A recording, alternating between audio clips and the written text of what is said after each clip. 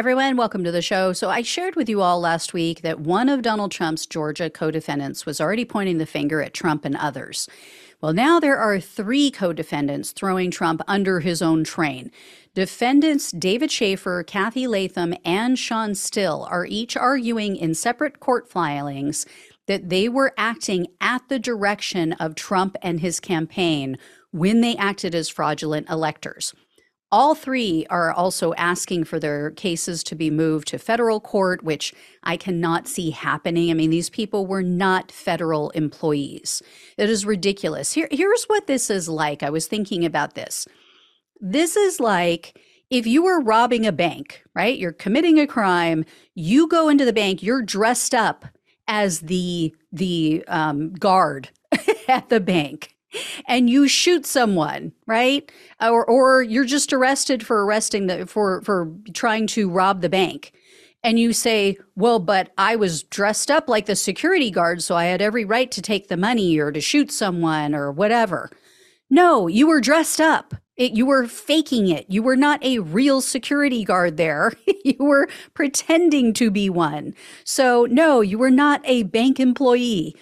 These people were not federal employees when they allegedly committed these crimes. Next up is news about Rudy Giuliani. This is really interesting. Rolling Stone magazine is reporting that prosecutors in Arizona are, quote, aggressively ramping up their criminal probe into the 2020 fake electors, and also Giuliani's role in his plot to, in this plot to overturn the election. That is high on their priority list, they say. So two sources told Rolling Stone that in the past several weeks, the Arizona Attorney General has been asking a lot of questions about Giuliani and other Trump allies. And they're honing in on phone calls and meetings that were held in late November between Trump's legal team and Arizona lawmakers. Now, the special counsel is also grilling witnesses about Giuliani, but about something very different. So this could portend charges towards Giuliani if he is not, in fact, working with the special counsel. But it seems like they're more looking at the angle of what Trump should have or should not have known, because they're asking a lot of questions about Giuliani's drinking habits, including how intoxicated he was when he was giving Trump post-election advice, and if Trump was aware of his intoxication. Prosecutors have been asking witnesses if Trump ever mentioned Giuliani's drinking, or if that he mentioned that it affected his judgment. And then they also inquired as to whether or not anyone else warned Trump about Giuliani giving him advice while he was drunk. And according to the sources who spoke with Rolling Stone, witnesses have confirmed that they either witnessed Giuliani consuming large quantities of alcohol, or they could smell alcohol on his breath at times. And they said they noticed changes in his behavior and his demeanor. Now, most importantly is the fact that they admitted to Jack Smith's team that Trump did speak to others about Giuliani's drinking, and he spoke negatively about Giuliani's alcohol consumption. So this is really key because it's going to help the special counsel to make the point, to make the case that Trump should have known that Giuliani's advice wasn't reliable. Now, getting back to Arizona, the Arizona Attorney General's office is said to also be probing the actions of Arizona Republican chairperson Kelly Ward. They're looking into her role as a fake elector. So we could see even more charges for Trump and his coup clowns in Arizona. And speaking of these coup clowns, attorney Kenneth Chesebro has succeeded in securing a speedy trial. Chesebro's trial that's a tongue twister right there. Chesebro's trial will begin on October 23rd, and both attorneys, Sidney Powell and John Eastman, have also asked for quick trials. Now, I think that this is going to be a case of be careful what you wish for, and I think it could prove disastrous for Trump because these cases will be televised. The Georgia cases are televised. And even though these cases are going to be severed from Trump's case, the facts and the crimes cannot be severed, right? Their alleged crimes were conducted for the benefit of Donald Trump. And they're all going to go in there and argue that what they were doing was perfectly legal and was on behalf of, or even at the direction of, Donald Trump. So even if Trump gets his wish and he gets to push his trial date out past the election, the world is going to see many of the details of his alleged crimes. So not real good. And if they're found guilty, I mean, come on. What is Trump going to say? How is he going to spin that? Next up is news about the pastor who allegedly participated in the pressure campaign against poll worker Ruby Freeman. It's a man named Stephen Lee, and Lee's attorney is telling the Daily Beast that his client is nervous. Lee is very nervous about this, and he's claiming that he kind of stumbled into this situation. The attorney claims that Lee just wanted to help Freeman. He saw her situation go viral online, and he just wanted to reach out to help. And he claims this is just the kind of thing he does. This is just who he is. The attorney said Lee traveled to Ground Zero after the 9/11 terrorist attacks in New York. He also went to the Columbine shooting in 1999. He said also he went to Las Vegas after the mass shooting over there in 2017. He says he goes to minister to people and help them with trauma or whatever.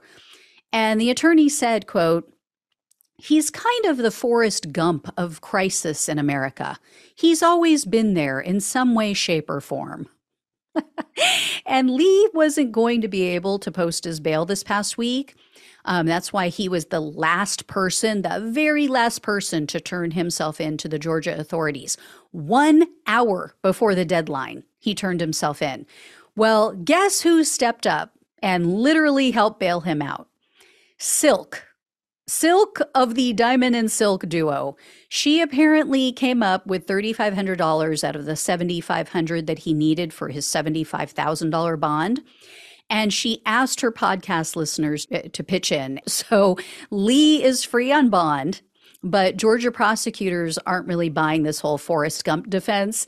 They pointed to the fact that Lee didn't stop when Freeman rebuffed his outreach. You know, he went to her home and she said, "No, I don't want anything to do with him." So what he did instead, instead of just taking no for an answer, he reached out and contacted the director of Black Voices for Trump and urged him to talk with her and pressure her. So that's the man I talked about last week, that Harrison Floyd. He's accused of physically assaulting an FBI agent who tried to serve him a subpoena to testify before the special counsel's grand jury. So Floyd is still in custody. He's still at the Fulton County Jail for several reasons. But the judge said she believes he might be a flight risk. And he couldn't come up with the bail money. He couldn't come up with funds for an attorney. Well, as of Sunday evening, an online fundraiser for Floyd showed donations totaling nearly $255,000. Dominion Law Center, what a name, right? What a kind of coincidence. Dominion Law Center is now representing Floyd.